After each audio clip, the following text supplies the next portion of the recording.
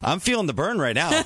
I'm not talking about Bernie Sanders. You should have seen him. I wish I would have had my camera rolling. I got the wrong shoes on. I got to take these off if I'm going to do that. What do you got? High heels on today? I got the heels on today. You know what? I was talking about something with Julie, that local Dancing with the Stars things that you guys had the meeting about the other day.